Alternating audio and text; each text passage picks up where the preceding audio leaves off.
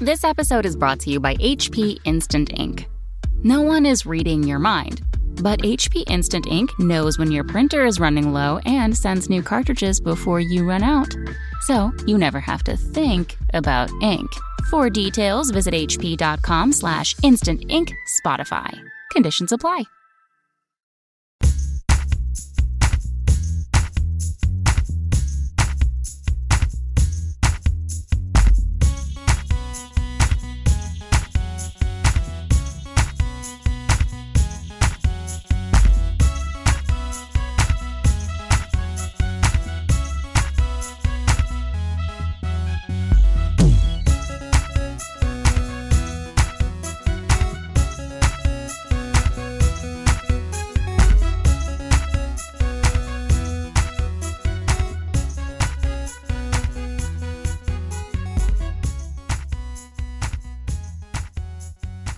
Hello everyone, and welcome to Chapter Tactics 2020 edition, the official Las Vegas Open hype episode number 142.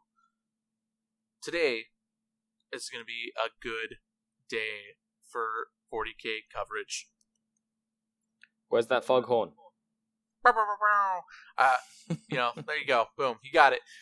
So if you're new to the podcast, Chapter Tactics is a 40K podcast that focuses on competitive 40K at all levels of the game. I'm your host, Mr. Pablo Martinez, aka PD Pop, aka the Rhino, aka the worst Ultramarines player that you know. Ooh. And I know a lot of Ultramarine players. They do, but everyone should know that I'm the worst.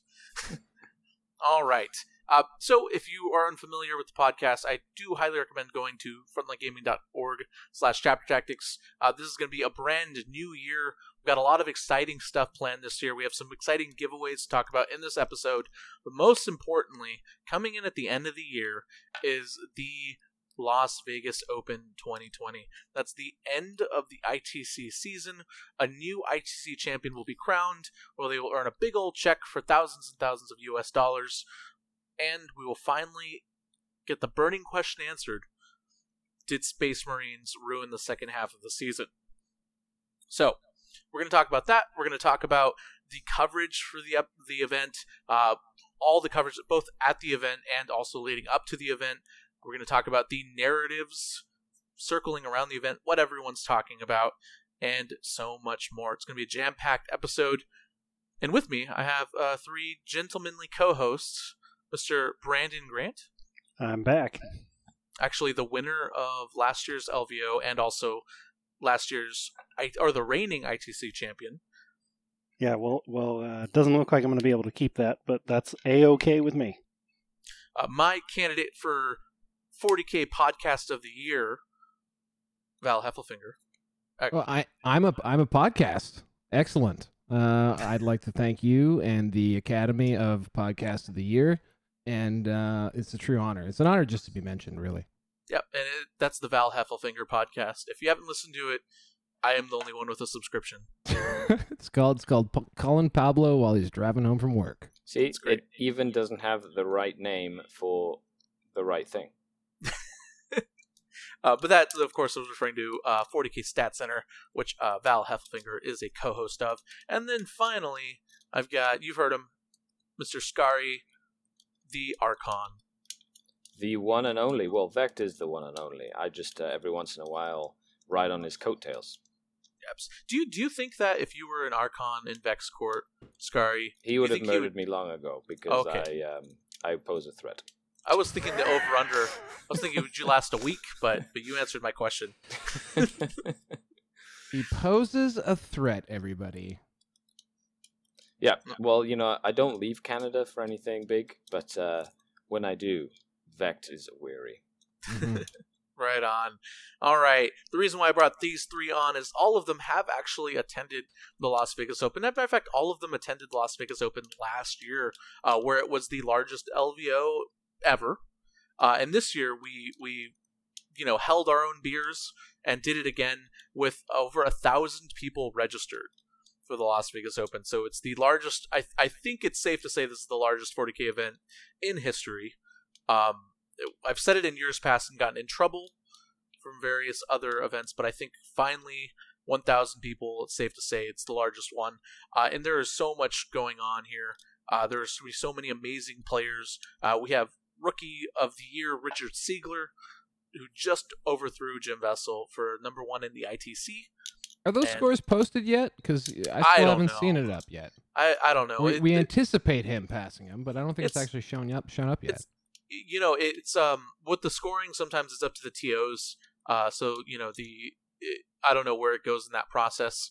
We did also just move from California to Nevada and moved our entire operation. So, we are lagging behind a little bit for all that stuff. So it might not have just been posted or updated yet.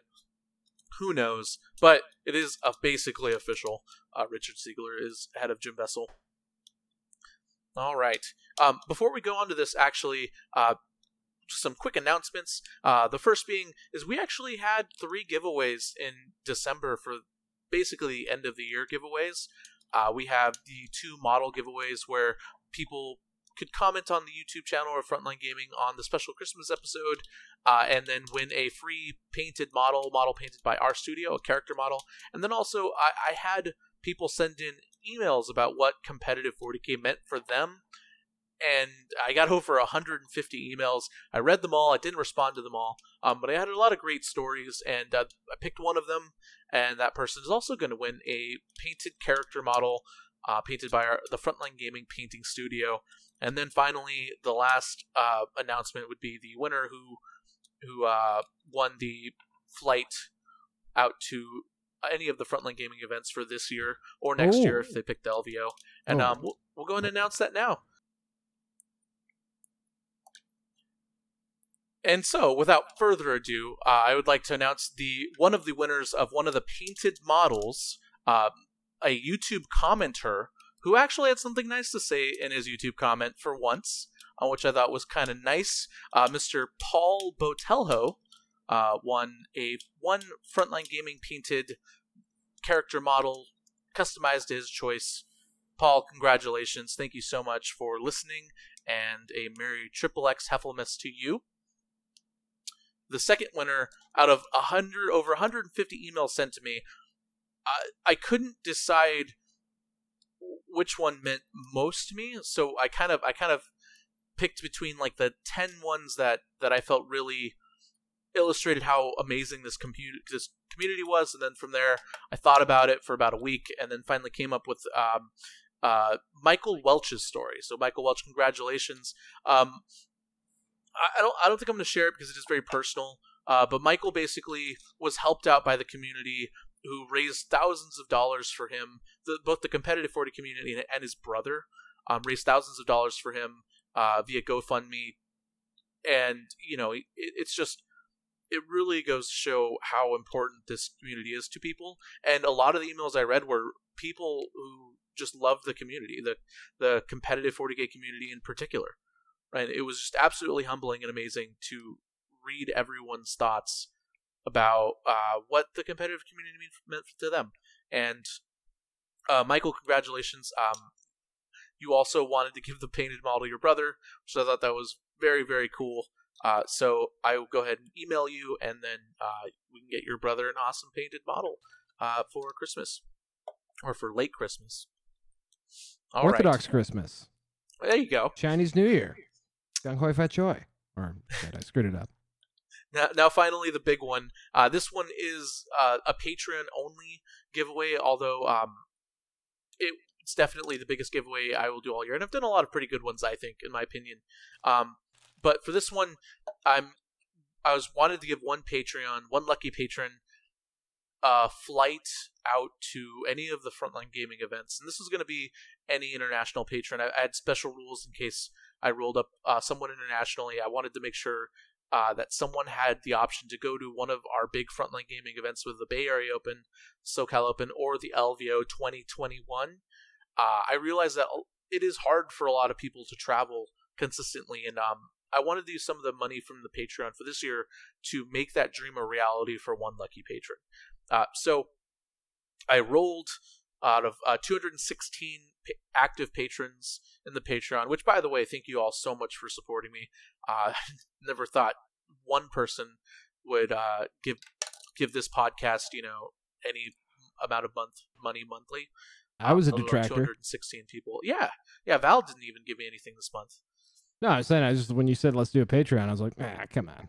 Oh yeah. You're like, there's no way. And I was like, yeah, maybe you're right, but I'll try it anyways. But it's been absolutely wonderful having the patrons on. If you want to support the podcast, keep the lights on, maybe help with something, help get someone, make a dream happen, or help this podcast grow, you can always head on over to patreon.com/chaptertactics, where the patrons get to ask all sorts of cool questions that we answer at the end of every episode, as well as get list advice from some of the best 40k players and some of the worst, and so much more.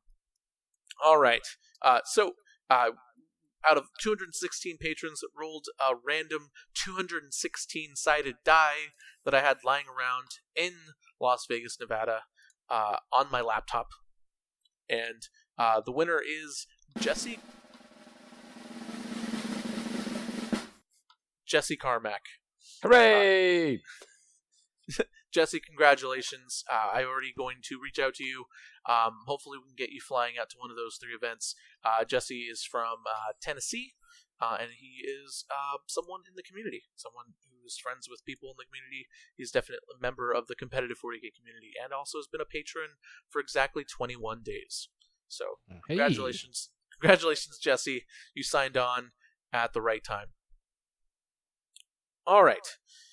For this next month, last month I gave away a Forge World Sanguinius model and display base. This year, I'll most likely be giving one away from the Forge World booth as well. Not Sanguinius, but Forge World usually has some sort of exclusive or special convention figure that they go when they got to events. So it'll probably be one of those this month. But stay tuned for that, and stay tuned for more announcements later on this month and later on this year. Thank you all so much for supporting me, and good luck in the future. All Better right. luck next time, guys. I mean, we tried.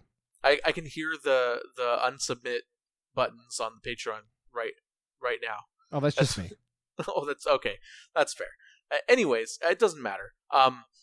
If you're interested in supporting more podcasts, I point you towards podcasts on the Frontline Gaming Network, where you can watch all the LVO coverage, 40k Stats Center, The Art of War. Go to 40kstats.com, give Peter some love, and then, of course, if you're interested, Signals from the Frontline, if you want to hear Reese talk. All right. That's it. On to the main topic. LVO coverage. So the point of this topic is I want to talk about what coverage is going to look like for the Las Vegas Open, both leading up to the event and what at the event. Every year I get questions asking, where can I watch the LVO? Where can I find lists for the LVO? Et cetera, et cetera. And although I think we do a really good job of promoting the event and covering the event, it is sometimes difficult and overwhelming for people who want to figure out what's going on at the Las Vegas Open. So I'm going to give a quick rundown of what we're going to be doing, how we're going to be covering the event live, and then Val has a really cool announcement that I don't want to take away from him specifically about coverage at the LVO. So first and foremost, you can find LVO coverage at frontlinegaming.org. You can find it on Twitch at frontlinegaming_TV, as well as the Warhammer community page, Warhammer community Twitch TV. You'll be able to find all of the 40k events and Age of Sigmar events happening there. If you want specifically the 40k championships, which is that 1,000 person event, you would have to go over to the Warhammer community page, where Reese and Frankie will be hosting and streaming and playing all of those games, hosting all those games, shoutcasting all those games. That's the word I was looking for. So that's where you go for that. Also, you can find us on Facebook, where we'll be having live updates, as well as some live streams. Last year, I did live stream the entire Ghost round, which was the round after the LVO had finished, after round 6, to determine a true top 8. this year I'm definitely going to live stream the event. I'm going to be live streaming some stuff for my phone. I usually try to get interviews on the spot, kind of get a feel of the event, and I usually have a good time doing it too. So pay attention to that. And also I'll be having some special Patreon live streams as well on the Patreon Facebook group page. So if you're interested in that, sign up for our Patreon. So that's basically it. You can also head over to Best Coast Pairings, where you can find the lists for the 40K Championships, as well as the lists for X-Wing, the X-Wing event. And if you're interested in watching the coverage for X-Wing, any of the FFG events, there's going to be streams for those as well too. So you're going to want to email the TOs for those, or the community leaders for those respective events. But the LVO is going to be bigger than it ever has been before. We have 250 people signed up for X-Wing alone, just for the X-Wing Grand Championship, as well as another 250 plus people signed up for Legion. You need over 500 people signed up for just those two events, in addition to hundreds of other people for FFG events. So if you're not interested in 40K, there's still a lot to watch. And, it's growing. It's bigger than ever, and I'm super excited. All right, Val. Last year you played at the LVO, and you actually did pretty well. Did just fine. Yeah, it was a bit of a heartbreaker at the end there against a guy named Lee. But I was 5-1, just barely got out of my clutches. It was a great run for me. Yeah, but still 4-2. Long story, 4-2. So this year at the LVO, what are you going to be doing? So this year at the LVO, I am going to be running a secondary coverage along with Peter the Falcon. I think you roped him in first and got him excited to do it, and then I found out he wasn't playing, and then I was like, well, if you're not playing, then I guess I'll help you with coverage. And then our imaginations exploded. And so now we've got ambition, anyway, to do 3 days of live streaming. Essentially, we're going to have the setup will be a booth of talking heads that include the beautiful, dulcet southern tones of the Paul Murphy of Forge the Narrative, as well as the Thunder from Down Under himself, Adam Camilleri from the Down Under Network, and Peter the Falcon, myself popping in. I'll probably step in a bit more of a production side role, I think, for this, because it's getting a little out of hand. And then not only will we have the booth, but the goal is to have essentially mobile camera or cameras out covering tables in the field. So while you're going to have like one amazingly covered table that's going to be beautiful with curated armies and like two handsome dudes doing the shoutcasting on the GW stream, you can always peek over to ours to actually see what's going on in the tournament. And so we're super, super excited about that. There's all kinds. We're going to talk about some of the narratives that are that are in play coming into the event, but we're going to be following them live and in real time. And we've got guys who love to talk about 40K and even, unlike myself, know what they're talking about, which is fantastic. So it's gonna be a lot of fun. It should be really, really interactive with the Twitch chat. We're gonna be looking to generate as much content as we can. So, if you got a buddy at the LVO and you'd like us to go bomb his table, we'll go swing by with our handy cam and see how he's doing in the bottom rungs. I also have a dream of having a drone camera that I can annoy people with, but I keep adding technical expectations to things without even really knowing how to stream to Twitch first. So we'll see how that all comes together. But essentially, we're going to throw everything we possibly can at it to make it a nice, engaging, and fun stream that'll give you the full picture of the LVO, not just the table on the GW stream. Yeah, and I'll be on the spot teaching Val and Peter how to WordPress as well. So I'm planning on anything we record or video cast that isn't put on stream can also be put on the blog as well on frontlinegaming.org. Something, a picture, 1,000 words. What does a video do? Millions? Something like that. Anyways, it's going to be really exciting. I've always wanted to cover the LVO better than I've been able to, and it's always been a one-man job, which is me actually, and this year I decided, why not? Let's just get Val, Peter, get some help, and they have absolutely taken the reins and run with it. I'm so excited to see what they bring to the table this year for the LVO. The coverage is going to be great, and I'm super excited. If I might say, too, StatCenter in run-up to the LVO will be doing I can't think of a clever name. Maybe the team here can help us come up with a clever name, because I always keep coming back to, like, the road to the LVO. I tried, like, Fearful and Loathing in Las Vegas. But anyway, essentially a player spotlight on some of the big contenders or guys who are ranked highly, plus a couple that Pete has selected as being guys who definitely have a shot at winning this thing. And we're going to do player profiles over the next 3 weeks. The first one will be later this week. And so you'll get some good insights on probably about 12 of the best players that are coming. Obviously, not all of the best players will be on our show. There are so many good 40K players. We can't get them all on, but I think you'll like hearing from these guys. And they're all guys who have appeared on our show multiple times in the past, too. Yeah, we also have our 40kstats.com correspondent Peter is going to have stats up the wazoo, I'm assuming. Yeah, for sure. I know last year he did a lot of work scrubbing and getting a lot of cool insights out of the list that were submitted well in advance. That will continue this year and will be fodder for us to talk about on the stream, but also for us to talk about in lead up to it here on Chapter Tactics and on our sister podcasts as well, I'm sure. Right on. You can call it LVO slots. LVO slots. Oh, I like that. Oh, a gambling thing. Okay. Another cool thing about the LVO, if you're looking for more coverage, or if you're hungry for more coverage, is there are hungry LVO players... slots. Ooh, keep trying. We'll keep Which working slots? We'll workshop the it. jackpot. We'll workshop it. Actually, we don't even have to decide right now. If you want to hop into that comment section, listeners, frontlinegaming.org or YouTube, and help give Val a name for this segment of shows.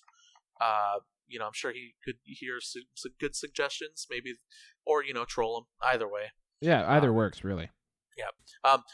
Another cool thing about the LVO that I love is that there's always people like Scary who have these followings themselves and are running these YouTube channels and other podcasts who show up to the LVO and talk about their experience as well too. So there are definitely going to be people live streaming the event there as well. I know Kenny was doing that last year a little bit. He was live streaming to his peeps, to the giving out yo dogs or doing whatever Kenny does. Hey, how are you? Yeah, hey, how are you? And then on top of that, there's other podcasters and other quote unquote celebrities and leaders in the community who show up to the LVO. So it's kind of also an event where you can go and you can kind of network and connect with people as well. So that's another great way if you want to find out more coverage about the LVO. There will be people live streaming blogs. There will be people live blogging, talking about their day one experience, their day two experience, predictions, and all that stuff. There's a lot about the LVO and that too as well. So, Scary, are you going to be live streaming at the event or doing anything like that? Well, this year I will not be going to the LVO. But I saw you on our list, our master list. But I messaged you individually. I was like, I'm not going to be able to go because I am making some sacrifices for family this season. I remember. Oh, you know what? I'm so sorry. It's all good. And then, but this means like I am sacrificing going to LVO this year. It is something that is not going to happen for me. However, this is going to allow me in the 2020-2021 season to go to all the big events that I missed this year. So I'll be making my way down to Nova. I will be doing my darndest to go to the London GT, as well as some other events in Vancouver. And one of my biggest goals is to play in a big event in Spain. So yeah. I just got the guys from La Voz de Horus Yes. were like, hey, do you want to come play on our team at the team event in June? And I was like, yes, I do. So that's brilliant. So hopefully, mid-June I'll be over in Spain playing at like a 500 or 600 person 6-man ETC team event over there with the Voz de Horus team, which I'm really, really excited about. Is that different from the one that they ran in November? 'Cause in November they ran So yes, ATC there is Worlds. one in November. So they run a big one in November. They also have like a singles in like December, I think. That's a big singles. But in Spain, team events are some of the biggest ones. Mhm. So They've literally held it was the largest yeah, team it's event massive, ever. absolutely massive. Yeah. And so I will not be going to LVO. However, I will be doing full like post coverage, pre coverage, looking at meta stuff. I'm really excited to see how it shapes up, and I wish luck to everybody who goes. But I'm really pumped to see. Like I'm going to be eating that up, gobbling it up from a tactician's perspective from afar. Well, if Perfect. you're interested and available, we could definitely remote you in, and you could do a little coverage from Absolutely. from wherever you are. I've done that with the Flying Monkey guys. Is that it? Yeah. From the Yep. the Iron Halo stream. So I would love to do that. Just hit me up, Val. I could definitely be a part of that crazy conglomerate of voices that you're going to have for the event, which is awesome. On air jabbering talent, because we got it's like 30. What it's gonna be like 36 hours of time to fill. So we'll take anything. Yeah, it'll be great. I will be here, and I will be clear headed, and I will give you a Drukarian perspective, I guess. Yeah, Stab so everyone. if you're not gonna be there, who's gonna win best Drukari? Well, Joe Malem's up at the top right now by like 0.01 points or something like that. So he's got to definitely run for it. And of course, my fellow Canadian JT, who's also been running Drukari pretty heavily this season, should be there. And he's on the west coast, sorry, near Vancouver. So rooting for him as well. And you're forgetting local hero Tori Pete, I believe, Is he sitting going? He's in third place. I don't know if he's going. I don't know if he's going, but if he is, then he's definitely got a chance. If he Tori runs Pete it. is on the master list. He's on the Is he? master list. Okay, perfect. We don't Well, know Tori- if he's coming, but he's on the master list. So unless he's sold his ticket in the last, I don't know, 10, 20 days. Anyways, yep. So well, hopefully, you'll be able to show up and be the best Archon. Heck yeah. So there you go. Drukari. It sounds like Drukari is wide open. It definitely will be for the season. Absolutely. Yeah. So best of luck to the best Archon. Not enough backstabbing can happen, really. Fascinating. Now, before I put my foot in my mouth, Brandon, are you going to be attending the LVO? Yes, I am planning on attending LVO 40K Champs this year. Okay, are you going to defend your title, or are you going to take a fun list and have a great time? I'm definitely Both. taking a serious list, so it's going to look even more foolish when I go 4-2. But you know what? I'm going to do my best. So, Right on. You can just do what you did at SoCal and just do 5-1 the hard way. yeah, that was rough, but not out of the possibility.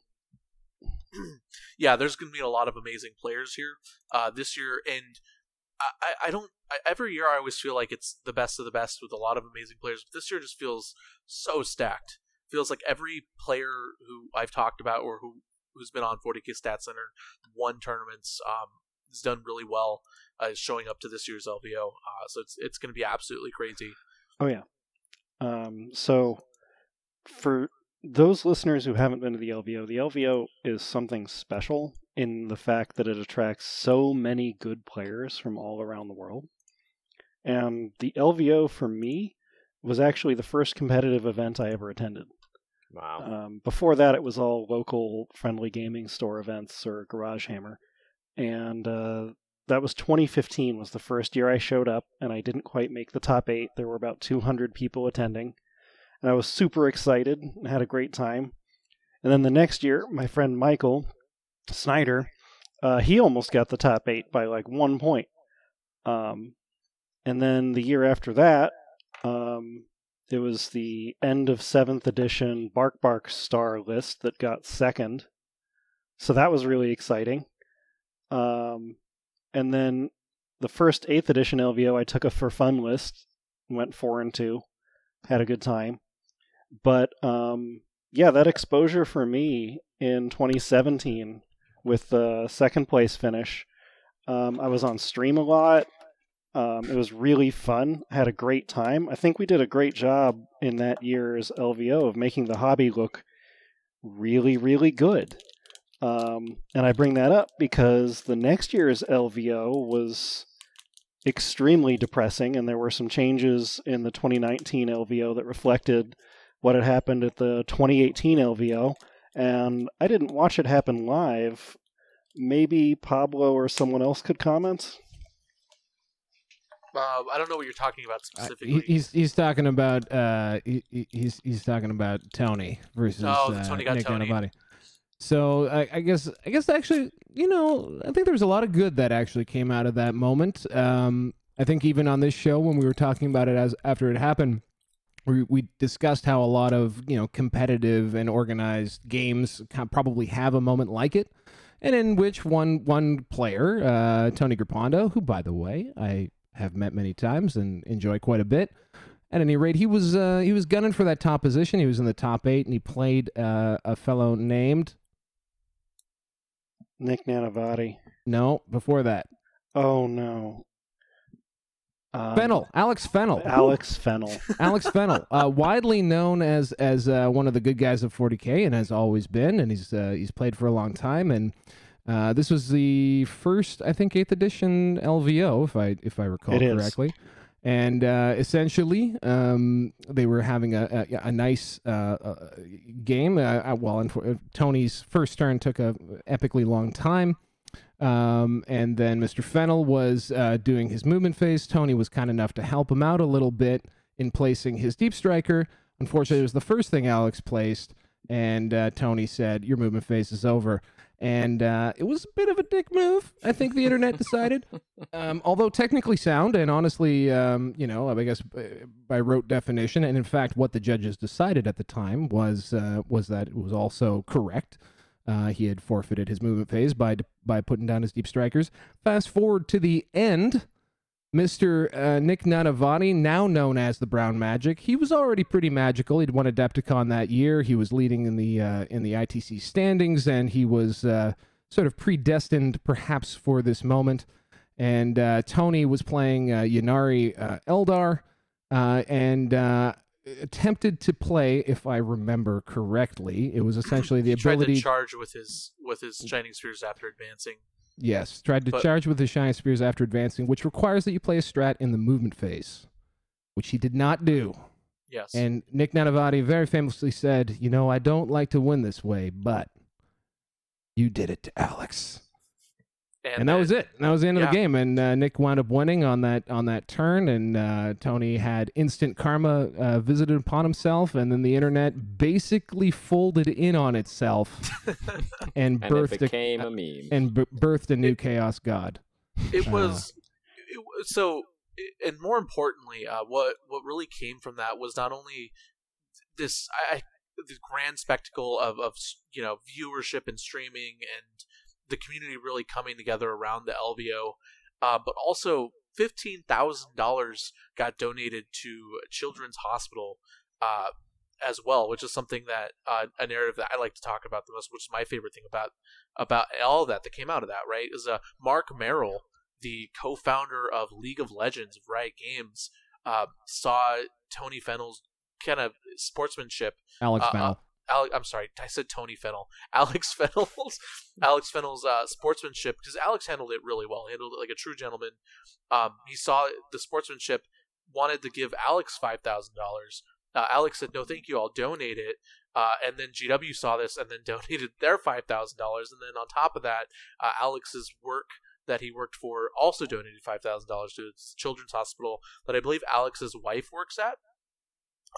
So it turned into this really, really great thing. And she got a promotion, and it was amazing. Yeah, no, that part maybe didn't happen, and if it did, it was because of merit. It really showed the reach of the stream, the LVO stream. The fact that we got this, millionaire in Mark Merrill, who was into 40K, who loved the stream and was watching it. I believe this was also our first 5-figure stream. I think we just barely broke 10,000 people watching the LVO stream. It was a big moment for 40K and competitive 40K in general, and we've grown a lot since then. We've had a lot more new podcasts and stuff. To add to this, sorry, before we move ahead, on, Mark Merrill, it was really fun. They came back to 2019 LVO, like last year. Yeah. And they put on like a front page stream for Twitch where they had Fennel, right, playing him, I believe. And it was a charity stream. They had like another charity sort of stream going on, and I got to meet him, and he brought like a bunch of his crew too, like people who play lots of League of Legends and 40K on the side or whatever, and they were all like participating in like the event and stuff. It was really cool to see that like that carry over from that event to something that's long lasting as well. Yeah, and I actually skipped this in the introduction, so back to the introduction and quick announcements. Two things. One, congratulations to Best in Faction podcast. Speaking of charity streams, they had their annual charity hammer this weekend, just yesterday weekend actually, where they raised over $10,000 for, I believe, Play Kids. I had it up earlier, but they raised $10,000 for charity, and it was a great stream. So hats off to them. And also, if you're interested in some more LVO coverage coming back on topic, the judges for the event for the Las Vegas Open released their yearly LVO pre-LVO judge video on TFG Radio on YouTube, where they talked about some of the big changes coming to the LVO this year as well too. So I highly recommend checking out that video, especially if you're attending the LVO. We're gonna have senior judges this year, and instead of not head judges, but there's going to be senior judges as well as other judges as well for appealing processes and stuff too, on top of some of the rules that we're making as well, some of the rules changes that we're making. So it should be great. Yep. All right. And then finally, the reason I brought all that up about the last season is 2019, it was handled so much better. The rules packet making how the judges would respond to various situations was far more clear. So I feel like the 2018 LVO really set the stage for 40K to become a more mature, better handled game, as evidenced by how 2019 went. Yeah, 2018, I mean, and then actually there was one more, which was actually the 2018 ATC, which I think was the actual straw that finally got the camel to write a code of conduct policy. But yeah, so 2018 was kind of marred with, I don't know. I mean, they were scandalous for 40K, but we all did survive, and there were no fistfights or anything like that, which is great. And I do think I agree with you 100%, Brandon. I think that those growing pains were something that the community really used as a catalyst to really pull up their pants and take a big step forward into becoming a more organized, competitive thing. Yep. Agreed. And finally, one thing I'm excited to announce in regards to coverage to the LVO is something that I've always thought made covering the NFL or other sports more fun, and that is going to be the addition of a 40K fantasy league or a 40K fantasy team. And what essentially this is we're not introducing Warhammer Fantasy into 40K, so not that kind of fantasy, but the idea of a fantasy team of professional or not professional, but of players that their performance will dictate how well you do against other players, and then you draft and kind of create a virtual team of sorts to kind of like compete against buddies, or in this case we're going to have a FLGN fantasy with 40K Fantasy League, which I'll talk about in a moment. We're going to introduce that officially this month, starting with the LVO, which is actually why I have this master list. We're going to create a master list of all the players coming to the LVO. We'll rank them by their ITC score, and then we'll publicly put that out for people to use for their own fantasy leagues for the LVO. And then coming into the 2020 season, we'll probably put out some sort of big public rules set for people to draft for the season or for whatever tournaments that you guys can use for whatever you want. It's going to be so cool. I'm super excited for that. And the reason why that is important is I think a lot of getting people to,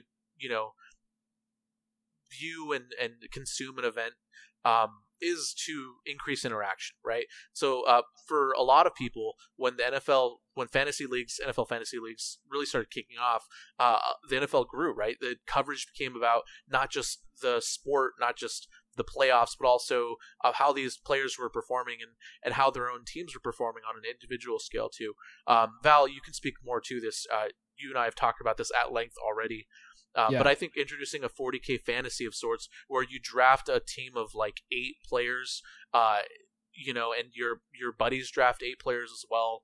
And then at the end of the LVO, you could see who predicted the best and whose team did the best. Last year we did kind of like a trial run.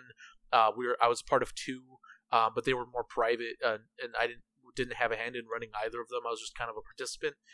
They were an absolute success, and I think this year growing them and then putting out a public list is the next big step. So I'm excited to announce that too.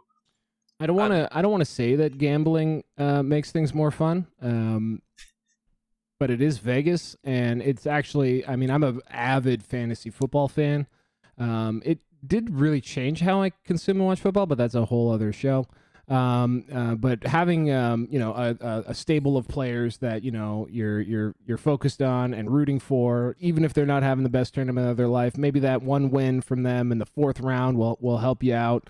It makes it a lot of fun, and it also gives you people to follow throughout, and a great thing to ask us about in the Twitch chat for on 40K Stat Center the Ocho, where you'll be watching all of your daily LVO updates. So I think the LVO fantasy leagues are going to be a lot of fun, and I'm sure there's lots of people out there being like, "Oh my god, why didn't I think of that?" and they're a lot of fun. If you're worried about not knowing the players or not having a good knowledge of who the top players are in the community, don't worry. That's what the master list is for. So if you're ever in doubt and you don't want to draft Peter the Falcon as your 8th pick, you can look at that master list, see who's the top player left, who's going to the LVO, and just pick them too. And you also get to see their faction too, right? So their factions will be available as well. So if you want to draft an all Grey Knights team, I don't even think there's 8 Grey Knight players going to the LVO, but if there are, you want to draft out a Grey Knights team and see how well they stack up against your buddies, you can do that too, by all means. So it should be a lot of fun, and look forward to that coming this month. It's something that's going to happen very quickly. There will be announcements on frontlinegaming.org, on Chapter Tactics, and if you sign up for our Patreon, you might even be able to get to participate in some of these leagues with us as well too. So look forward to that too. That's going to be part of the coverage as well. All right. Let's talk about the narratives. Let's talk about some stuff that excites us. Things that people are talking about now currently, asking all the right questions about. And we're going to start with Mr. Brandon Grant. Space Marines are the big boogeyman of the LVO. You, a known Astra Militarum player, had some difficulties with one Space Marine player in particular at the SoCal Open. How do you think the Space Marines being at the LVO are going to affect the LVO? Do you think there's potential for some upsets and dark horse lists that are not Space Marines lists? And basically, how are Space Marines going to affect the LVO? What's going to happen? Mr. Brandon Grant. He just dropped. Oh, he just dropped. That's Boom. What he thinks about the Space Marine meta. He can't even stand talking about it. Yep, he was like, and delete. He did just drop. That was the best timing in the world. Mr. Well, Starry. I don't have much experience with Astra Militarum. However, over the last month, I have played about 20 games with my Talaran army, and it's been super fun. And I took them to an event this weekend where I played 2 events. Sorry, I played 7 rounds over the course of the weekend. And there we go, he's back. But Space Marines, especially Centurions, were really tough to deal with. Mm-hmm. Yeah. Yeah. So I feel like, Brandon Grant will definitely know more about that than I do, for sure. Okay. All right, Brandon, did you hear the question? I heard nothing. What did I miss? Okay. We're just started talking about the narratives going into the Las Vegas Open. Space Marines are the big boogeyman looming over all of our heads. How do you think they will perform at the LVO? How do you think they will affect people's perceptions at the LVO? And also, you having just lost to a really good Space Marine player at SoCal Open, how are you going to handle them? First of all, I'm definitely skewing my list to deal with Space Marines more than other factions because I expect some of the best players in the world will be playing Space Marines, including some of our teammates like Michael Snyder. And I am terrified of them. They are easily the most powerful faction in the game. And the ability to mix chapters, oh man, even better. But you don't even have to. I do feel like Iron Hands is the strongest, followed closely by Imperial Fists and then Raven Guard, and you can definitely mix White Scars in there as well. So any of those four is just easily the strongest faction in 40k right now. So, what do I expect? I expect at least half of the top 8 to be Space Marines, if not more. Put your Vegas over-under on if it's 4, 5, or 6 in the final 8 of Space Marines. My over-under's at 6. Yeah. Oh, no. So, yeah, very comfortably at least half of the final 8 should be Space Marines. There definitely should be some Tau in the final 8. I mean, Richard Siegler is amazing, and his list is actually very strong into the existing Space Marine archetype, and I think most... Now, what was he playing at Charity Hammer? I'm not sure, but in this case, Space Marines, the list that Space Marines have to worry about is mostly other Space Marines, and Space Marines are different than Tau in a big way mechanically. So Tau, shield drones as a mechanic, is actually really strong into Space Marines that get a bunch of minus AP2 heavy bolter shots that they can spam into you. So, yeah, that's my prediction for LVO. That's what I'm gearing up against is, hey, I expect at least 50% of my matchups to be Space Marines. Therefore, I should be gearing up to handle Space Marines as well as possible. Yeah, and one kind of interesting thing is this master list I have, even though it's mostly updated, the factions for it aren't, right? So Michael Snyder, you did mention, is bringing Space Marines. However, he's still listed as Genestealer cults on this master list. And the reason why is I wanted to see how many people switched over from Space Marines to, or away from their factions to Space Marines. And so I was kind of counting through that and lost count at about 100. So there's going to be a lot of Space Marine players there. I fully expect almost 1/3 of the meta being just Space Marines. They're absolutely going to be everywhere. Maybe not all the same chapter, but they're going to be everywhere. And it's going to be interesting to see how many people switched over from their factions that they had originally registered to Space Marines, because a lot of these people registered, in June when ticket sales went up, right? Yeah, that'll actually be an interesting side-by-side comparison with the sort of pre-Space Marine meta and where things are now. That's actually going to be a neat little thing to compare, especially see where players made the change, because it has been a mass exodus. Obviously, anytime a faction goes from, I think they were somewhere around the 5 or 6% of the meta to I think on the last one I read they were around 25% of all tournaments since the Iron Hands FAQ were running Adeptus Astartes. Yeah. So obviously those players got to come from somewhere. But it will be interesting to see just how also what caliber of player too, because one of the cool things about the LVO, I think that maybe we haven't hit on as hard as we could, is the fact that last year, and I'm actually cooking up the numbers right now, but last year of the top 200 players, something like 100 of them were there. So it is a very, very high concentration of the best players in the world. Yeah, and especially on day 2, this is another thing to look forward to in the coverage. On day 2, when we split the tables up so that the first 300 tables are all undefeated players, right? And they're all centralized to basically one part of the hall. That's where you get some of the best games, some of the best matchups. So day 1 is usually rounds 1 through 3. Usually get players. Occasionally you'll get a crazy matchup, which is usually the one we'll put on stream. Like last year we had Jeff Robinson versus Aaron Along, round 1, which is 2 really good players duking it out round 1 early on. So that does happen.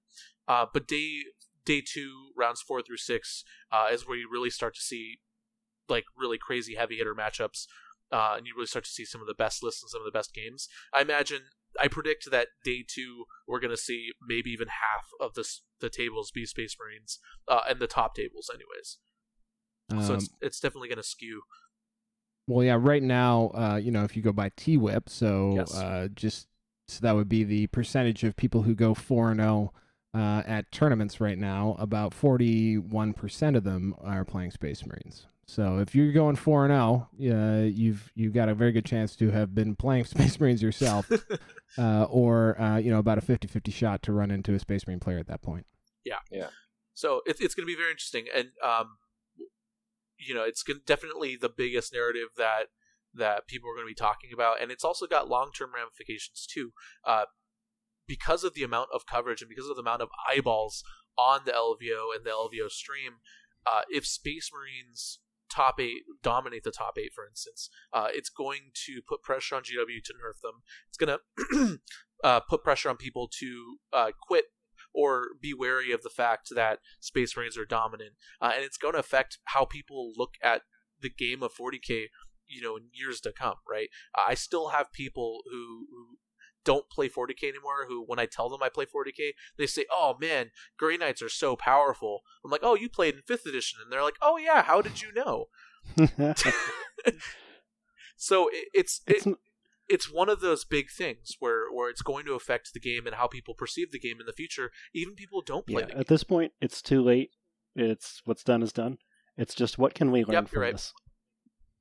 Yeah, and actually that is a very good point too, because unless GW is keeping it very close to their chest, the newest Psychic Awakening is not going to make the cutoff.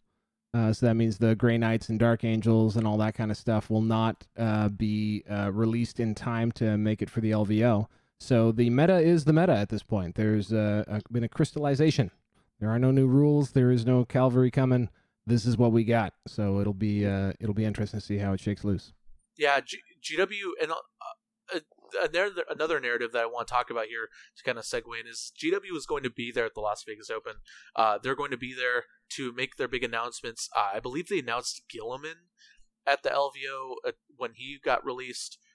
They've made some other big major announcements in the past, and of course they're going to have the same thing this year. So if you're going to be in Vegas on Thursday, which is the day before the Las Vegas Open starts, that is when the GW seminar will happen, and that is when they're going to make their big announcements. And every year they usually come up with something big, but this year it should be extra special and extra big.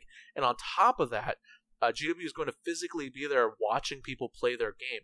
So a lot of the most powerful things that you see happen at the LVO are most definitely going to get looked at for the April FAQ, right? So that would be another great reason to look at the coverage. If you see that there's 70% of the Space Marines lists have Centurions who are also 4-0, right? For instance, I'm just throwing this number out there. Then GW is going to look at those numbers, is going to look at those top tables, and is going to determine what they need to nerf. So something you see at the LVO that might necessarily be powerful at the LVO might not be powerful come April. So that's another thing to look at as well too. So if you want to kind of leg up heading into the new season, looking at the LVO and predicting what you think GW is going to nerf can be something that you use to start buying models now or selling models. That's right, Pablo. It almost sounds like you buy and sell models a lot. Yeah, if you want to head on over to the secondhand shop, you can find out firsthand. There you go, Frontline Gaming secondhand shop. Thank you, Brandon, for that plug. All right, another narrative I want to talk about is actually some of the top players playing each other. There's matchups that people are talking about now. One that I saw during Charity Hammer that a lot of people were talking about was Brian Pullen versus Richard Ziegler, or the two best Tau players playing each other at Charity Hammer. Two really good players on top of that too. So one player versus player matchup that I'm really excited to see is Nick Nadavati versus Sean Naden. Nick Nadavati and Sean Naden played each other at the Atlanta Open, which is a hyper-competitive event full of some of the best players in the world. They played each other in the top 8. Nick Nadavati won because he did eventually go on to the finals. Actually, did he go into the fight? He did. I'm crazy. Anyways, on top of that, there was the ETC event that happened this year as well, or this past year as well, where Nick Nanavati, who'd previously been on the ETC US team for most of the years, did not make the US team this year, and instead went on to the UK ETC team as a Merc, and they won this year. And a lot of that success, if you listen to that episode of Chapter Tactics, was attributed to Nick Nanavati and the experience he brought to the team, on top of the UK ETC team being just a stacked team. So a Nanavati versus Sean Naden top 8 matchup, or a day 2 matchup where they're both undefeated, is something I'm absolutely looking forward to, and it's absolutely possible, especially because Sean Naden does so well at the LVO. Traditionally, he makes the top 8 with the LVO pretty much all the time, and has won the LVO with his Liechtenstein list too. So that's just one little player profile pairing that I would like to see, kind of a dream matchup, so to speak. Are there any others that you guys think of between two players that you would really love to see? I'd like to see Manny Chima up there. Actually, he's been crushing it over in the UK, but and his Space Marine list is probably one of the strongest Space Marine lists I've seen. Yeah, Manny Chima's been killing it. We're actually going to have him on the podcast in a special bonus episode. We're recording with him tomorrow, and he's actually going to be having a service at the LVO, a masterclass, so to speak, of to teach people how to play better at 40K. That'll be happening, I think, Thursday, and we'll actually have more information on that when the bonus episode comes out. Yeah, just in case you don't listen to the bonus episode, though, and in case for some reason you don't listen to 40K Stats Center, Manny Chima is the type of guy that if he goes to a tournament, there's a very good chance he wins it. That's not even hyperbole. The dude is a monster, and he is just the happiest monster you've ever met in your life. He's a fantastic human, and he is running, as Pablo mentioned there, basically seminars before the LVO, so you can get a crash course from Manny Chima, who, if he was in North America, would be the OG Brown Magic. I guarantee it. He's a righteous dude. So despite the fact that Nick Nanavati is now part of the Frontline Gaming Network, Manny Chima, what a guy, and go to his seminar because it's going to be rad. And I'll probably be there. Yeah, absolutely. It's a good deal, too. You're getting a lot of good information, a lot of good hours of communication as well. So, anyways, are there any other player matchups? Scary wants to see Manny Chima in action, and I agree. He was there last year. I played against him at in 2019. Had a blast. So if he goes up there, and he's going to put on a good show, and he's a fantastic player, and I love his positive attitude, which is just one of the best things you can ask for in a very good competitive player. And then another thing is I'm really curious to see what the dark horse like player or list this year will be, because there's always some like random thing that shows up.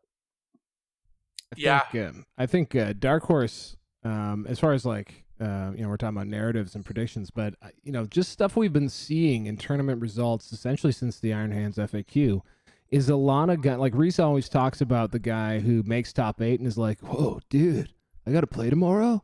The thing is that dude may very well wind up being like, "Dude, I just won the LVO." And he might be running some version of Iron Hands that just caught the right tables and the right matchups and just ran them. So I'll be curious to see that if we see some very new faces rocking some new-ish very powerful lists. Yeah, absolutely. I'm not sure if a player can make the top 8 with like that. I'm sure it's possible. Obviously, I wouldn't bet on it, but definitely making the Shadow round or a top 16 upset as well. Something like that. Definitely, Space Marines are a very powerful faction that lead to players who maybe weren't as good with other factions, or maybe are newer to competitive 40K.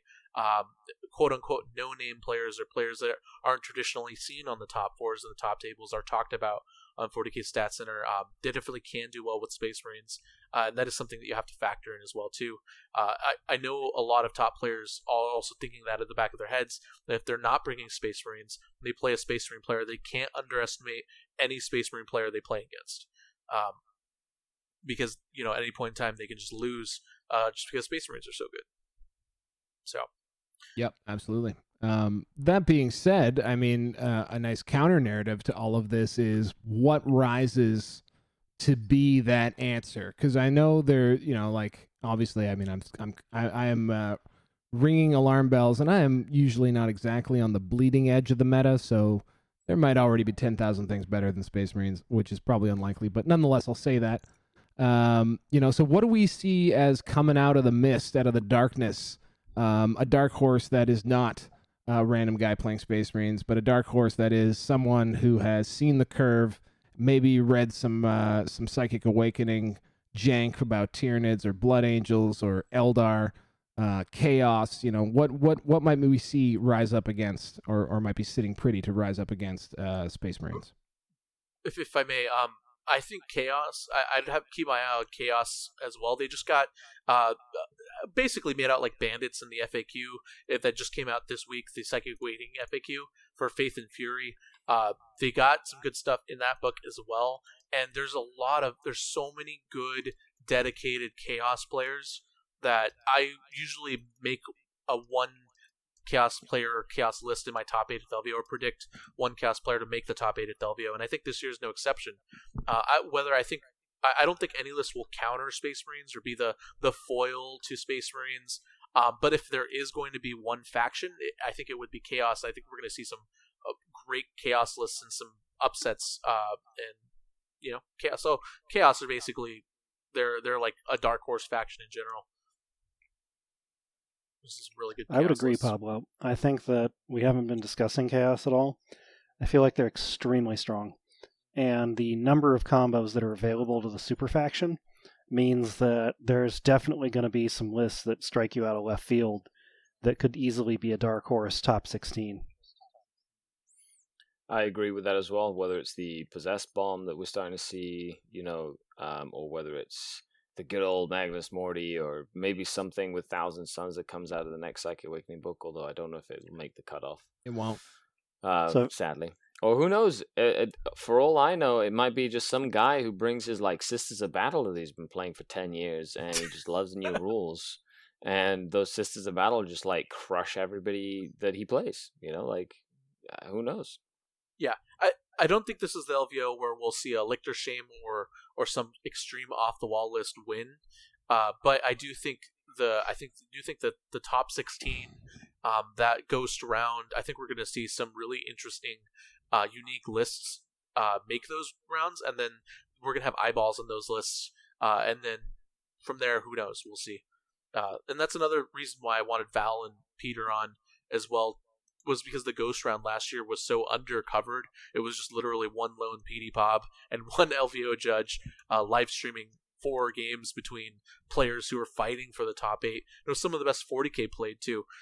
So keep an eye on the Ghost round. Keep an eye on the top 16 tables. The top 16 tables those would be the people playing for top 8 bid. So keep an eye on those tables, because those will show us, some of the truly best lists that are coming to the event, and truly best players. All right.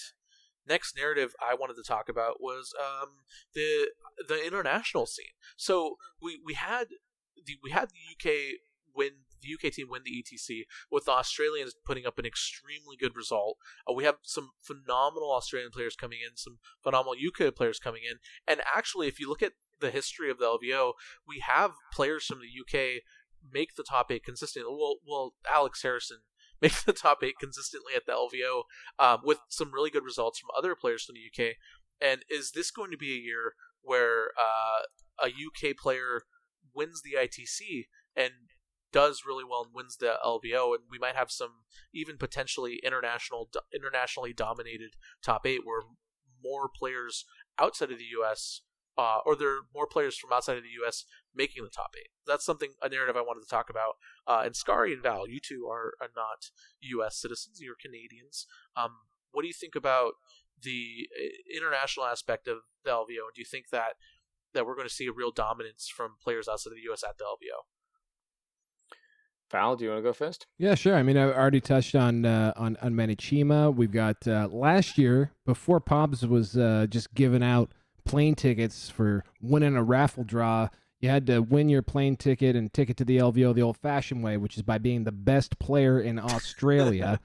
And that man is named Matt Morrisali, who, according to my Falcon Bird man, is an outstanding 40K player and easily has the chops to compete with the best that are coming. I think this is an interesting question to delve a little bit deeper into with the master list. Just see what that international quotient actually is, because it's kind of anecdotal right now. But certainly, I mean, just in those two names alone, I mean, those are two guys who could definitely win it, and a bunch of Americans would be very confused. Personally, I think that as the ITC grows at an international level, we're going to start seeing a lot more international players come over to the LVO, and therefore a lot better players that are international have a chance of winning the event. It's just a matter of like statistics in that sense. However, what we've also seen is a lot more standardization of terrain for tournaments, because a lot of times people who would play in like ETC style events in Europe played with like almost flat surfaces or didn't use the bottom line of sight ruins or whatever. So then they'd come to the LVO and have like different rules for terrain and whatnot, and it would be quite different. But I feel more and more there's like a standardization of what to expect on terrain and tables, and that sort of gap is lowering between international players and like national or American players. And even just missions set, missions, exactly. Being able to get reps in ITC format was a little harder, even over a little bit over a year ago. But this past year, I can tell you firsthand, there's been a massive amount of UK specifically related ITC events. And then when you're into Europe, I would say almost the majority of events that we've been seeing coming out of Europe, especially out of Sweden and Spain, have been ITC format. But we've had even like a lot of the German scene, they're very diehard ETC, or they play a format called Ars Bellica, which is like a Highlander format event. But now there's definitely a push towards getting ITC events and an ITC league, and there's like tens of thousands of players in Germany. Yeah, and it's one of the things that going, for example, to ETC, you see all these players, and to be honest, you think you're big shit, pardon my language, but you think you're big shit playing your games, and then you go to the ETC, and these guys are good freaking players, but you'd never see them at LVO. Yeah, and to kind of add on to that a little bit, I had a listener email me from Russia, and he's emailing me about a 60-team event in Russia that they have every quarter called the Black Winter, Black Summer, Black Spring, and it's an event I'd never heard of. Of course. Of course not. And the same thing with the Spain events too as well. I think that a future narrative at LVO 2021 and beyond is going to be, we're going to have these players from these countries finally get a shot, come to the LVO, and maybe even make the top 8. And it'd only take one of them to do it once for more to come in and try and attempt it. So I'm really excited for that too. I don't know if there's any prominent players from Spain or any of those other countries that normally don't come to the LVO. I don't know if they're going to be coming to the LVO. Unfortunately, the master list doesn't tell me what country they're coming from, so I kind of just have to go by off of name recognition. But it's something that I'm looking forward to for this LVO and for future LVOs. And the other cool thing about this is the dynamic it brings to competitive 40K, the idea of metas. And we talk about the Australian Horde meta, where the Australian meta at their largest events does look different than a meta you would see here in the US or in Canada. And the UK definitely has their own meta as well too. And this kind of variety and depth to the game is only positive. And it's something that I'm excited to cover as well. I've always thought that an Australian could come to the LVO and win the whole thing just based off the fact that they have such a unique meta, and they might, play someone who isn't used to playing their style of 40K. And this year, that might be proven correct. Super exciting. Yeah, I think the idea that any particular region or meta has a monopoly on skill is finally an absurd idea. There are incredible players all across this planet who spend so much time getting good at 40K, and events like the LVO or ETC, like Like Scary was mentioning, there are places where they get to go and show that skill and show why they put all the reps and the time and the analysis in. So it's just even it's getting to the point where even just being a spectator of something like the LVO is entertaining and worth participating in. Absolutely. So the next narrative I have up right here is combination of Richard Siegler and Jim Vessel. First off, Richard Siegler is having an absolutely impressive rookie season, and normally, like with other rookies, quote unquote, that I talk about in the 40K competitive community, they normally have been playing 40K for a while, but it just kind of started playing competitive 40K recently. Richard Siegler actually just started playing 40K this year, from what I understand and what I've been told. So he's having an impressive rookie season. He's number 1 in the ITC currently. But he's never been to an event as big as the LVO. Technically, no one has. However, there are LVO veterans like Sean Naden and Nick Notavati, Brandon Grant now, who go to the LVO and do well. And I would say that Richard Siegler is definitely a veteran now at this point. He's been on so many streams. Will he cap off an impressive rookie season with an ITC championship, Val? Well, I think, interestingly, because of the way the meta has shifted and evolved over the year, I mean, we've already had a change of the guard. Jim Vessel, TJ Lanigan, they were the front runners, certainly for the first half, at least probably first 2/3 of the ITC season. Meta shifted significantly with both the fall fact, less so, but mostly with the dropping of Space Marines, which enabled in some regards, although Siegler won Nova, not really in the Space Marine meta. He won that kind of in the meta that we had been dealing with previously. And now coming into LVO, you've got Psychic Awakening, the factions that we just talked about, specifically Eldari, with some of the efficiencies that they gained from Psychic Awakening, and Tau maybe have some trumps out there in the meta at large, and it's a question as to whether Mr. Siegler shows up with Tau or not. I'm not. That's why I was asking if anyone had been paying attention close enough. I'm a bit embarrassed to say that I wasn't to see what he was testing at Charity Hammer. And by the way, if you guys want the scoop on Charity Hammer, we'll be talking about it on Stat Center when someone who knows what they're talking about is also on the show.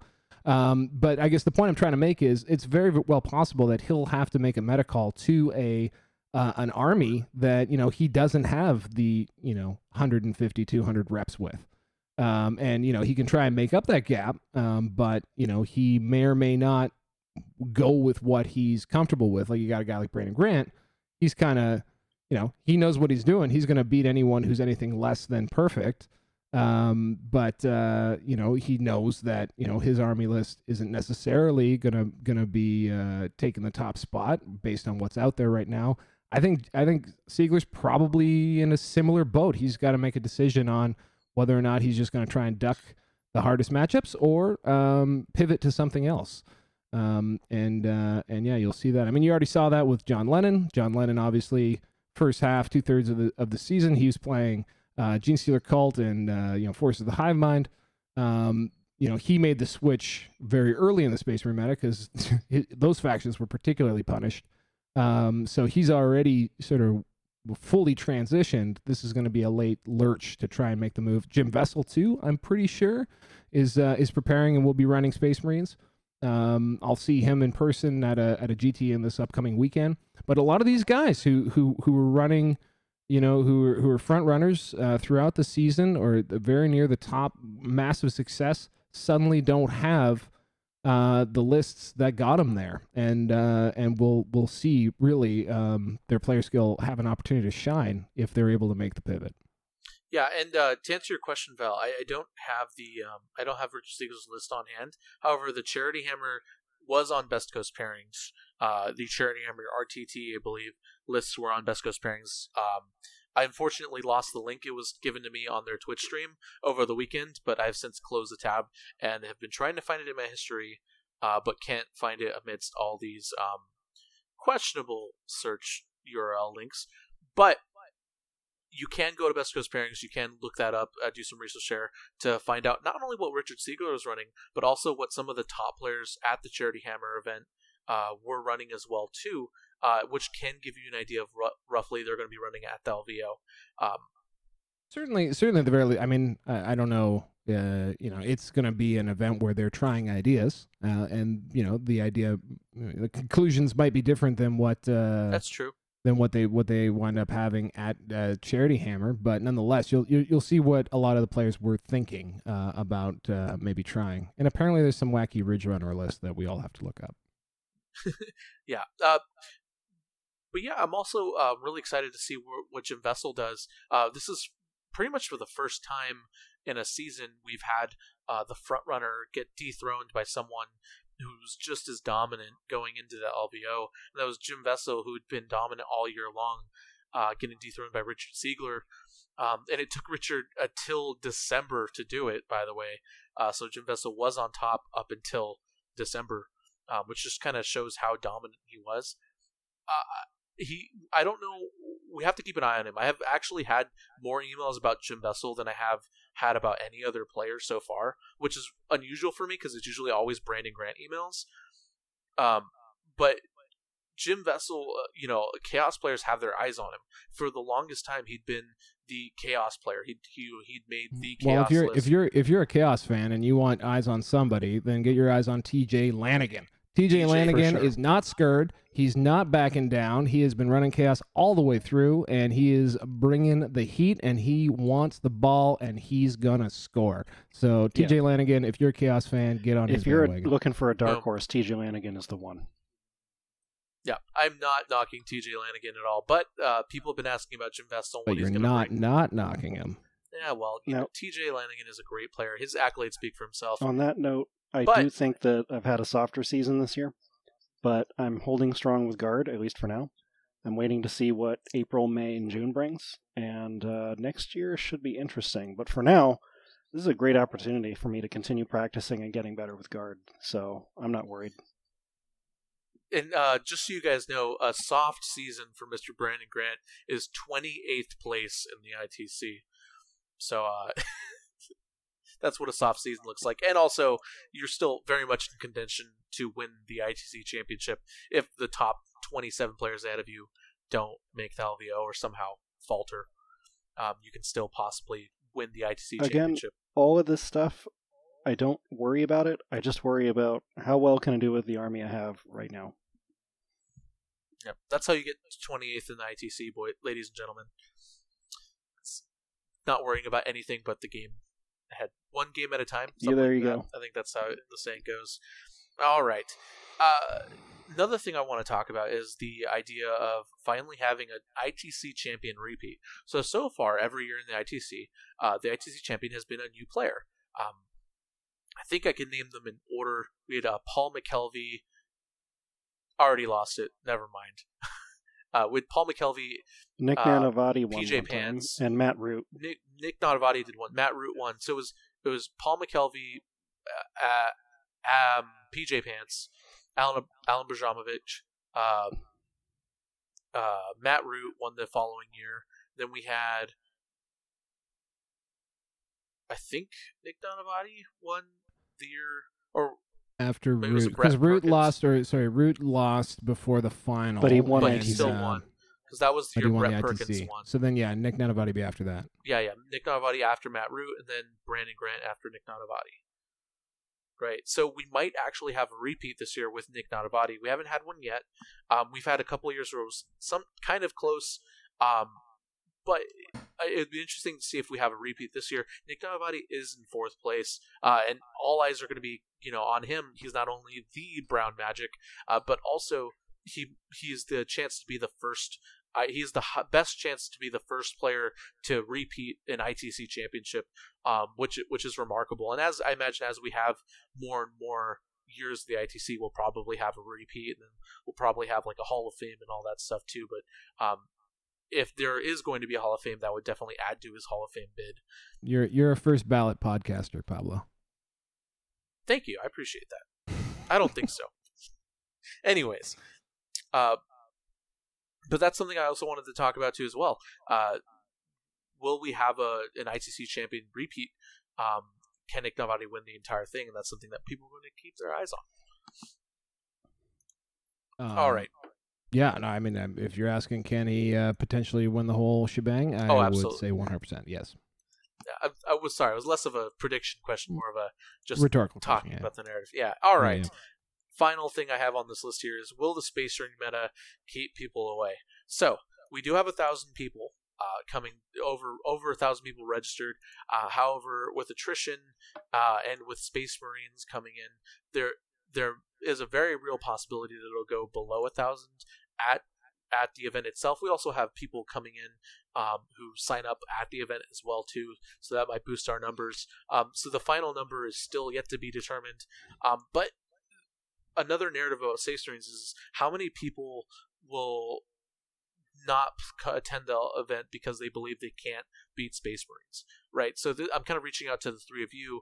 In your experience so far, have you experienced people who've not attended 40K events, sold their tickets, maybe shelved their army for the rest of the season because Space Marines have been so dominant? And do you think that will affect LVO attendance or the LVO meta?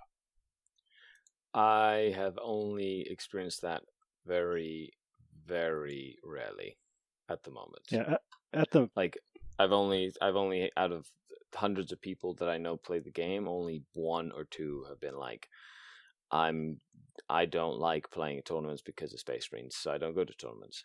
But what I have seen is lots of people going to tournaments and then playing against Space Marines and being like, man, that was rough. Yeah.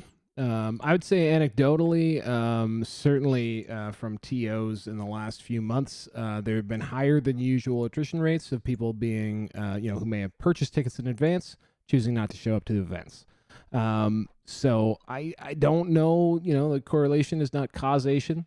There could be other things going on. I mean, even you could look at something like the Atlanta Open, which had other stuff going on, but I think they saw something like a 30% attrition rate. And yes, there was some other weirdness going on immediately before the event, but nonetheless, I think TOs have started seeing that, and I think it's just a function of the fact that if you like Space Marines, and pretty much everyone's got some Space Marines somewhere around, that's great. But if Space Marines aren't your thing, and you're struggling against them, you're hitting that iron wall, then it can be a bit discouraging. And I hope it doesn't keep people away. To be honest with you, I hope people still come out for the big show. The LVO is a spectacle in its own right, and participating in it is a ton of fun. I mean, it happens to be in Las Vegas, and some people are into that. To me, it could be in Anchorage, Alaska, and I would still probably show up. So I think I hope it doesn't keep people away, but it does seem to be a bit of it seems to have put a chill on tournaments and tournament attendance, I will say. And we'll continue to monitor that pretty closely, I'm sure, through StatCenter and Pete's work on 40kstats.com. Yes. All right. Moving on to away from the narratives, things we are excited for. I think actually we pretty much already covered this.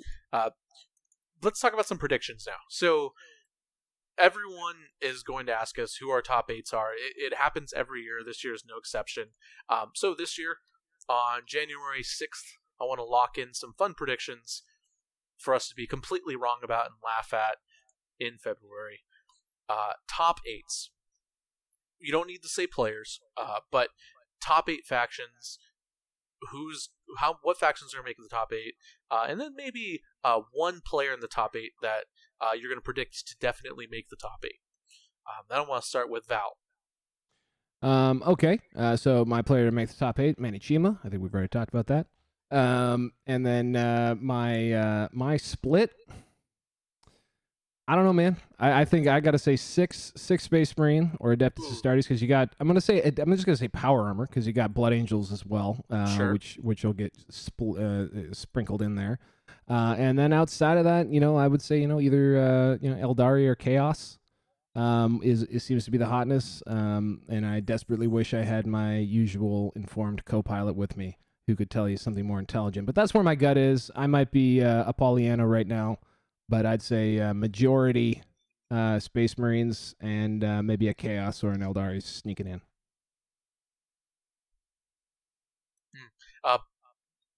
Scary. So I think we're going to see at least 3 Space Marine players of different capacities. We'll have like a mixed one that's like Raven Guard, White Scars, Imperial Fists, or whatever. Then we'll have a straight Raven Guard, because I feel like Raven Guard are one of the strongest ones out there, and a straight like Imperial Fist one.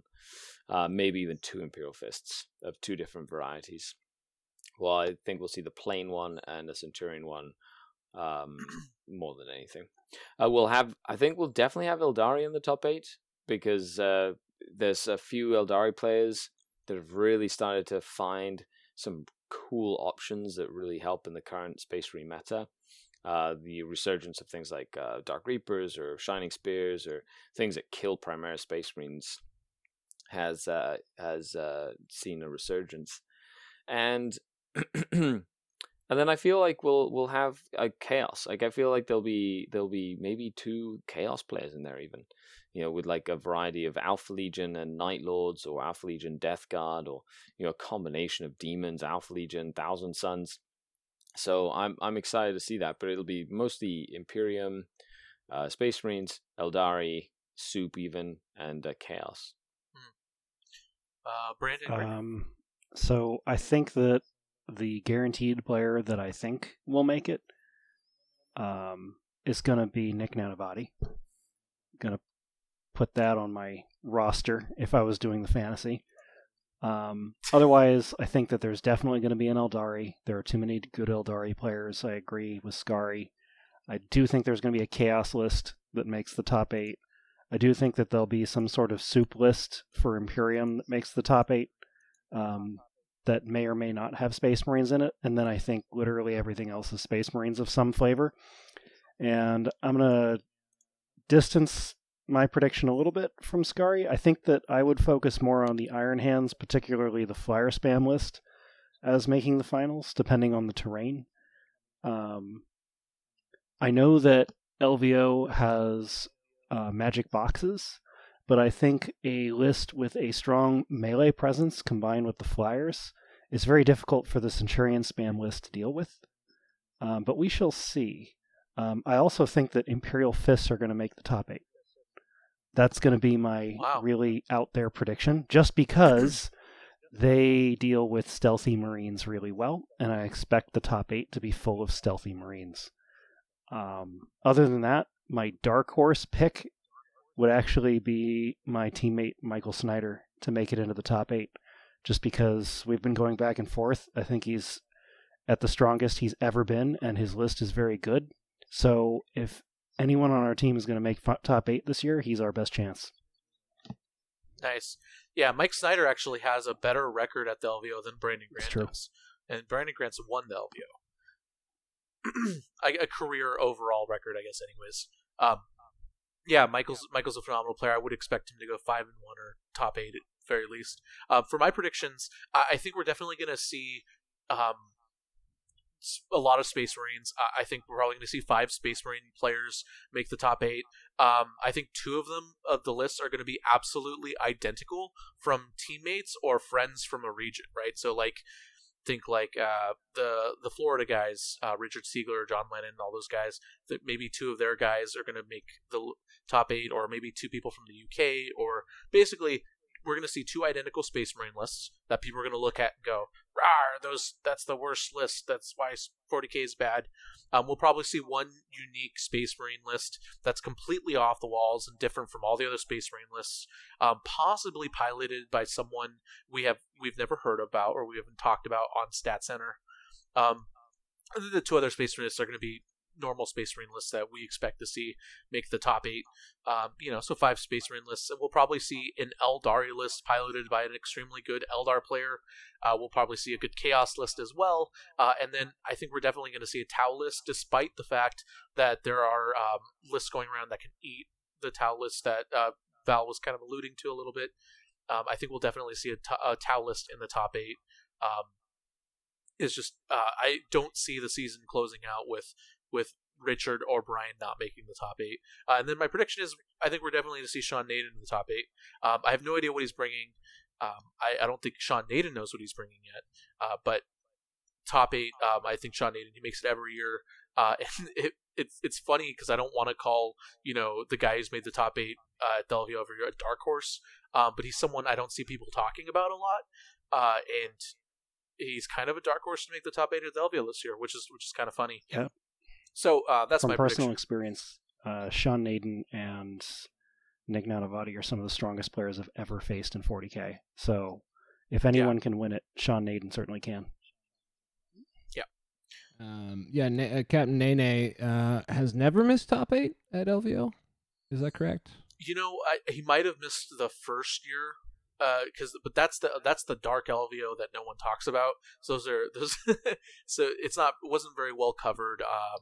Not a lot is known about it, and you'd have to pick Reese's brain to find any good coverage of that event.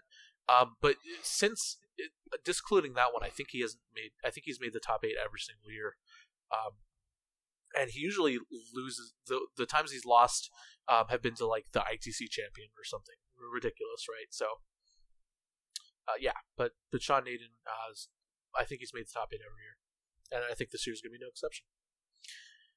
All right, let's go ahead and move on to the conclusion, the closing Patreon questions. So if you're unfamiliar, if this is your first time you're listening to Chapter Tactics, every week we open the floor up to the patrons on the Facebook group, the Patreon Facebook group, to ask questions to us that we then answer. They are sometimes trolly, but a lot of them are also very good, and I think push the discussion of the episode to better heights. The first one is going to be Mr. Adam. Patron Adam wants to know, why do you think Space Marines won't win? So, whoever wants to take this, make a case for why Space Marines won't win the LVO. Oh, I'll take it. Because Siegler exists. Ooh. With the Space Marine killer himself. I'll say the next one, simply because everyone's preparing for them. And if you want to win the event, you have to be able to beat them. Nothing from Val. I think they pretty much took the two big ones. No, I'd say that's accurate. I would say that if there is a solution to the Space Marine meta, which we talk about as a monolith, but in fact the reason why Space Marines are so good is because they're so varied in the types of list builds that you can have. But if there is a solution to it, I think a casual grouping of the 1,000 most dedicated 40K players on the planet might be able to come up with it. So that would be why. All right. Why didn't Nick wants to know, why didn't the Blood Angels relic stratagem get FAQ'd to be in line with the Marine Codex? He's talking about the stratagem, the Blood Angels stratagem to give you another relic. Anyone have thoughts on that? Anyone have any thoughts on the FAQ in general for the Psychic Waiting books, Blood of Baal and Faith and Fury? Just the biggest thing to note was Black Templars do not get all the Imperial Fist stuff, which I kind of saw coming, but it was fun while it lasted. Yeah, I don't know why people really truly thought that was going to be the case, but anyways, I have no idea, Nick, why the Blood Angels relic stratagem didn't get FAQ'd.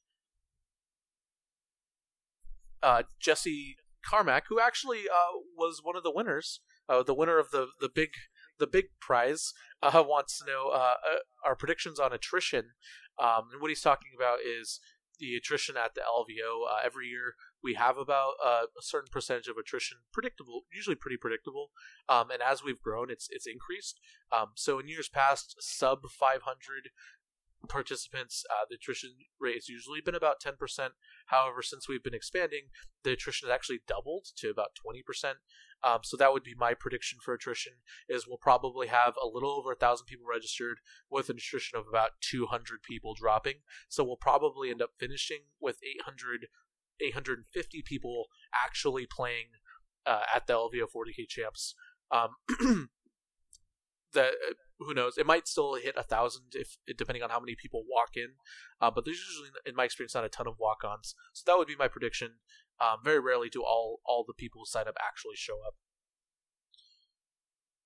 I'm gonna guess at least 30%. 30%. Wow, That's high. that's well. Hopefully, that gives us less No gives us refunds, more guys. tables too. No refunds. Well, I think First off, we have a it refund really deadline. depends. It really depends on what you're there at the LVO for, right? Like if you're going there to win and you don't care about anything else, but you want to win it, and then you lose your first game or your second game, and then you're like, well, I can't win my best in faction. I can't win. Then I might as well go enjoy Vegas. Then yes, the war of attrition will. I mean, the war of attrition. The attrition rate will be higher. But if you're going and you want to experience it and you want to play as many different people as possible and you don't really care about your result, I think we won't see as many. But I'm with Val there. I think because of the fact that you're in Vegas, there's lots of different events you can go to if like you're not really feeling the competitiveness, or you want to play, like you can do other stuff. So even though the attrition rate might be higher, it doesn't necessarily mean anything about the event itself. Yeah, absolutely. Thank you for saying that, Scary. And then finally, the last patron Shannon wants to know, could the LVO reveal, the GW reveal, be the first hint of 9th edition? I'm in the opinion that we're not going to have a 9th edition, even though there's a lot of writing on the walls this early. What do you guys think? Actually, just a prediction for the big GW reveal in general. Well, I think if that pixelated video is picture is not a fake, which it looks pretty genuine. I don't know if everyone's seen that. You guys all seen that one? The one No, that I looks have like no idea. looks like there's Primaris bikes. Yeah, and the new Primaris Primaris Landscapers. Speeders. Oh, yes, that one. Okay. And the thing that makes me think it might be a fake is that GW didn't immediately get in front of it, which they've done for everything else like it. So maybe it is fake. But that being said, I would think that if there's a cool reveal, it's the next wave of Primaris stuff. And also 100%. June, whatever the first weekend in June is, we're going to be getting whatever they call the next edition of Warhammer 40,000. I think it's historically this would be the time, and we're definitely there. And they've also checked out. They're doing that thing where they release a bunch of army books, and they're clearly working on something else, I think. Scary or Brandon? Nope, full agreement from me. If we're just speculating, we might see hints of 9th, but I doubt it. I think that we're still going to see 9th in exactly that time frame, end of June, but I doubt LVO is the place where they'll start talking about it. My point is, if there's going to be a 9th edition, or when there's a 9th edition, more like when, because it's going to come at some point. It's definitely not going to be a crazy change like it went from 7th to 8th. I feel like with the crazy release schedule of books, I have a feeling they'll try and keep the integrity of the rule set as similar to what it is right now, and then just tweak a few things, whether it's like detachment tweaks or army list building tweaks or point tweaks, and just kind of keeping that living sort of document format of a formula that seems to be working. You just need to kind of, don't cut the golden goose open, right? Yes. Yeah. Don't kill the golden. Agreed. Yeah. 9th is going to be like 5th to 6th or something like that. Yeah. Wasn't that an unmitigated disaster? Yeah, 6 was terrible. Let's just say it was from let's say it was from 3 to like 3.5. Oh, Sure. 6, like 3 or to 6 4, to yeah. 7th. Yeah. I think it's more like 6th to 7th where they're going to make some bigger changes, but nothing crazy. And more importantly, they're not going to invalidate the codexes they just spent 2 years releasing. So we'll probably get updated terrain rules and some cool little things, and then that'll be 9th edition. That would be nice. Yeah. Any of you guys play AOS? I'm not plugged into it, but I mean, they just went through an edition transition, and It went smooth. Like how is it? And how it seems like they're dropping books at like the 8th edition pace of like just something every month. So maybe that's what we see again for 40K. Yeah, and the AOS 8th or the AOS 2nd edition went really well. They basically changed the way kind of the core rules worked around the command points. They have like command points now. They kind of changed the way relics work and all that stuff. But for the most part, it's still the same edition. I picked it up and played it, and I played Age of Sigmar 1st edition, and it was a seamless transition for me. So they did a really good job, and I think 40K will also follow suit. Historically, 40K has mirrored Age of Sigmar in the past. After Age of Sigmar has done something radical, i.e., the General's Handbook and the edition changes. So I don't see that. I definitely see that happening as well too. I want to see a Primarch. It's been a very long time since we had Mortarion announced and released, and I am sick of it. GW, release another Primarch for 40k. You've been teasing us for years. The LVO announced Gilliman 2 years ago. I want to see, or 3 years ago. Oh my god, this will be the. Anyways, I want to see Primarch. I want to see the Lion or anyone else. I think the Lion be a great one. What about you guys? What do you guys think the next, like, just narratively and like just like where things are going? What do you think the next most appropriate next Primarch would be for you guys? Kasaro Khan. Yeah, Khan would be an excellent choice. I think they're going to leave the Dark Angels Primarch Lionel Johnson till last, or very nearly last, just for narrative reasons. The only other Loyalist Primarch I can think of possibly coming back at this point would be Rogel Dorn. But yeah, White Scars Primarch, good pick. Boom. All right, that's it for the Patreon questions. We're a little low today, unfortunately, because I put up the post a little late. But we'll have bonus episodes to give patrons more opportunities to ask questions in the future. And that is it, everyone. Thank you very much for listening. You are all the best listeners in the world. I cannot wait to bring more of this awesome LVO coverage to you for the month of January. And remember, the Las Vegas Open is coming up at the end of the month on January 2nd. The 22nd, sorry. Not January 2nd would have meant that the LVO happened in the past. Oh my god, I'm so late. And this, I'm sorry, January 24th, not the 22nd. January 24th to the 26th. So it is coming up hot, and I'm super excited for it. Brandon, Val, and Scary, thank you all so much for coming on. And Thanks for having us. If you want to catch more from Mr. Val or Scary, where can they find you guys? Val first. Oh, you, Mr. Arkin, please. Oh, why, thank you. I'm so sorry I pushed it on you, sir. Canadians. You can always find me on Scadcast on YouTube and Twitter and Instagram and Patreon. However, I recently joined the Art of War coaching team, so you can always... Oh shit, really? Yeah, you can always look me up on there. I'll be writing articles as well as being a part of the coaching team over on The Art of War. So if you want to learn more about Dark Eldar or Eldar stuff or other stuff, look me up. Yeah, and for those people who've missed the sort of expansion and transition of The Art of War, which is an amazing podcast on the Frontline Gaming Network, it is also a fully fledged stable of 40K coaching and tactical services, and just recently rolled out. You guys have a new website too? What was it called? Well, the Art of War website is still the same website.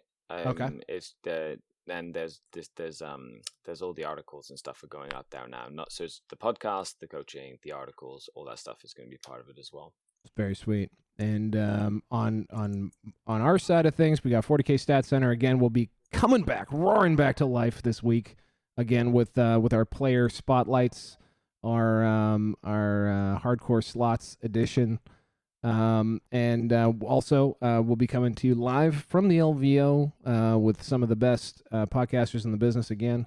Paul Murphy, Forge the Narrative, Adam Camilleri.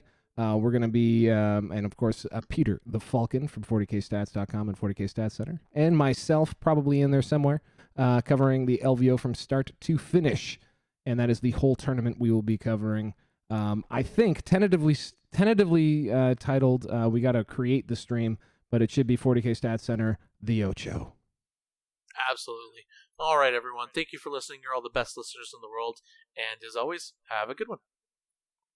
Bye. Bye.